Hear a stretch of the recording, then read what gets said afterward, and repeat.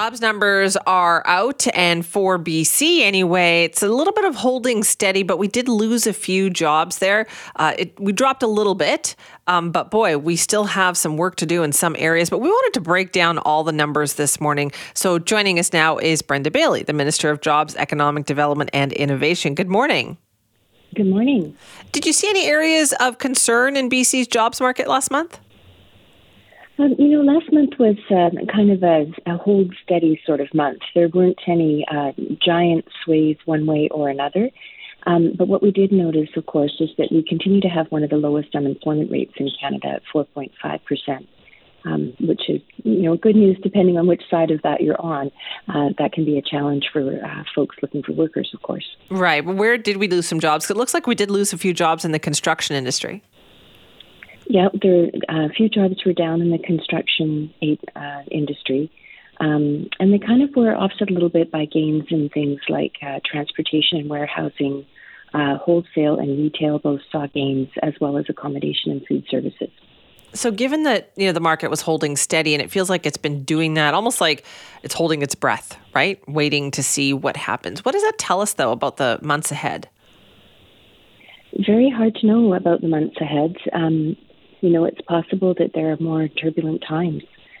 This has been a pretty extraordinary time to be in business, for example, with coming through a global pandemic.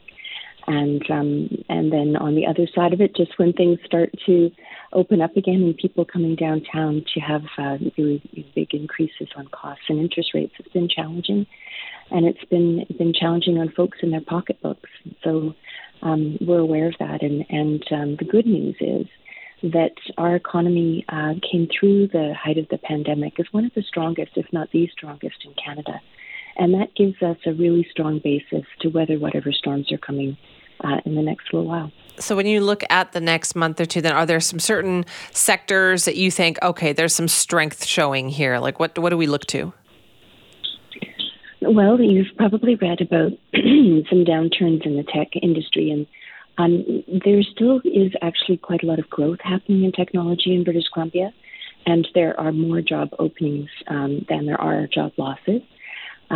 So my hope is that continues and people continue to land on their feet when there are these sort of trimmings that some companies are doing. So I'm feeling very hopeful about that sector, and in fact, in 2022, it grew at the fastest rate of any sector in North America. So lots of opportunities lie there.